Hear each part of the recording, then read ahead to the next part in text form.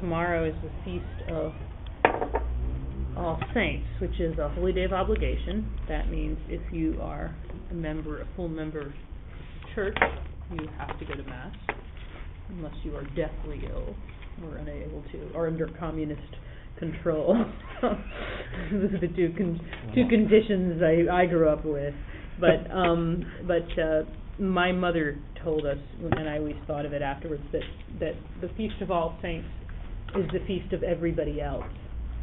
And by that she meant we have on the liturgical calendar throughout the year all the saints' feast days, not all of them, but many of them.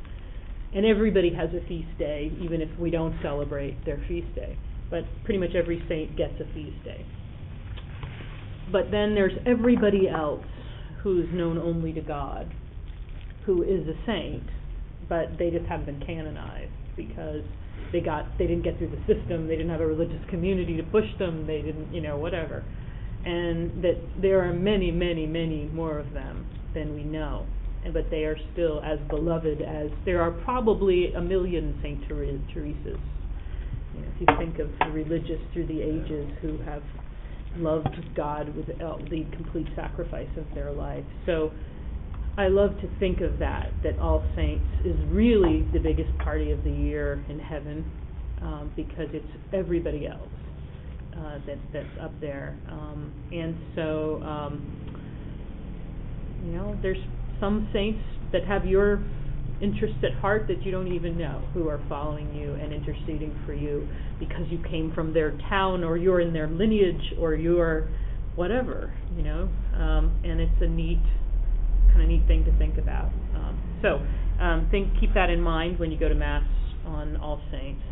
And then we have All Souls, which is the next day. And I'm not mistaken, the only day of the year where a priest can say 3 Masses. Isn't that correct? Is it still that way? Well, you can, with most places you can now anyway. Because of the parish shortages. Yeah. Right. But before, in canon law, it is the only place without a dispensation. Without a dispensation, right. And they... So it's the day to pray for everyone in purgatory, anyone of your lineage who might be up there forgotten.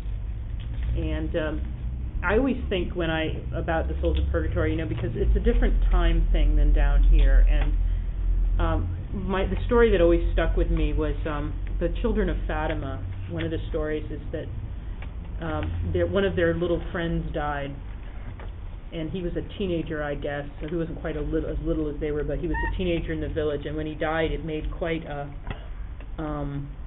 it struck the village very strongly. And one of the kids asked Mary about him. And she said to him, "He will be in purgatory until the end of time." And I'm thinking a little Portuguese teenager is in purgatory that long, and it's probably a combination of 2 things. One is unrepented sins, obviously, but also that maybe he didn't have anybody to pray for him. And so we have to take very seriously the idea of praying for the dead, because frankly, they will remember us, I think. They get into heaven ahead of us, and then it's our turn. And I can't imagine people forgetting that debt of gratitude. That, wow, you were the one who prayed for me when everyone else forgot me. So keep that in mind. But so these are definitely 2 days to go to Mass. Tomorrow, because you have to be in the party, but it's an day of obligation. And then the next day, because it's part of being in the family, is to assume that burden of prayer for the dead. Any other comments on All Saints or All Souls? So cool. Okay. How do you pray for? I've heard the word repose. I'm like, because I don't know. It's like, how do you pray for? Just pray they go into heaven. I mean, there's the beautiful prayer that's traditional is eternal rest grant unto them, O Lord, and let perpetual light shine upon them. May they rest in peace. And that's that kind of says it all. So right now, if you think of in the C.S. Lewis sense, purgatory is a place of tension, where they're afraid, they can't move, they're frozen. They can't move forward because most of them looking back. And there's something on earth that they're clinging to. And it's relationships, or it's their stuff, mostly their sense of self. They don't know who they would be up there in that light.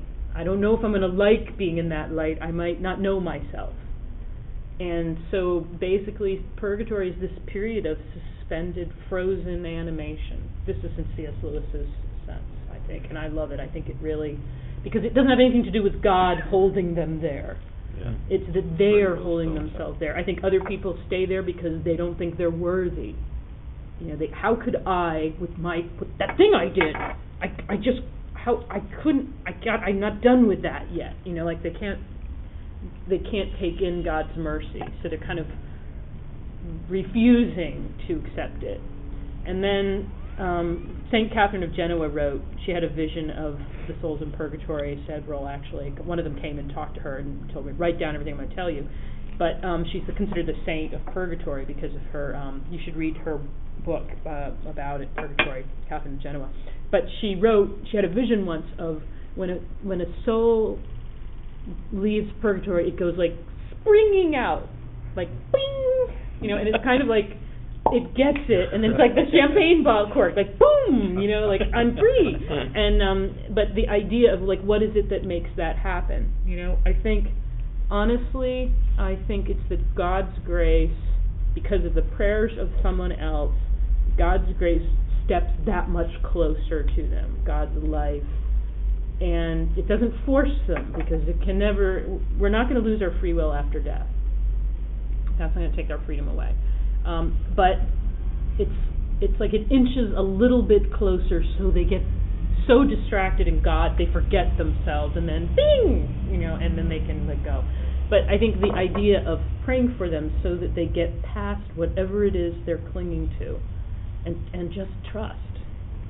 So that they can just trust, then they have joy, and they're not, they're not in love with their sin the way the people in hell are, you know. But Lewis, it's kind of like at the moment of death, God stands in front of you, and you look at it, and you either say, "That's what I've been waiting for," or you go, "Ugh, that's so not what I want." And so he's going to, you know, and you just get used to seeing him in this earth, in the unlikely places, and then you recognize him afterwards. But there's not going to be any trick to it. It's not like a game. So I think to pray for them that the souls in purgatory, that they get past whatever it is that's keeping them chained, keeping them frozen. Yeah.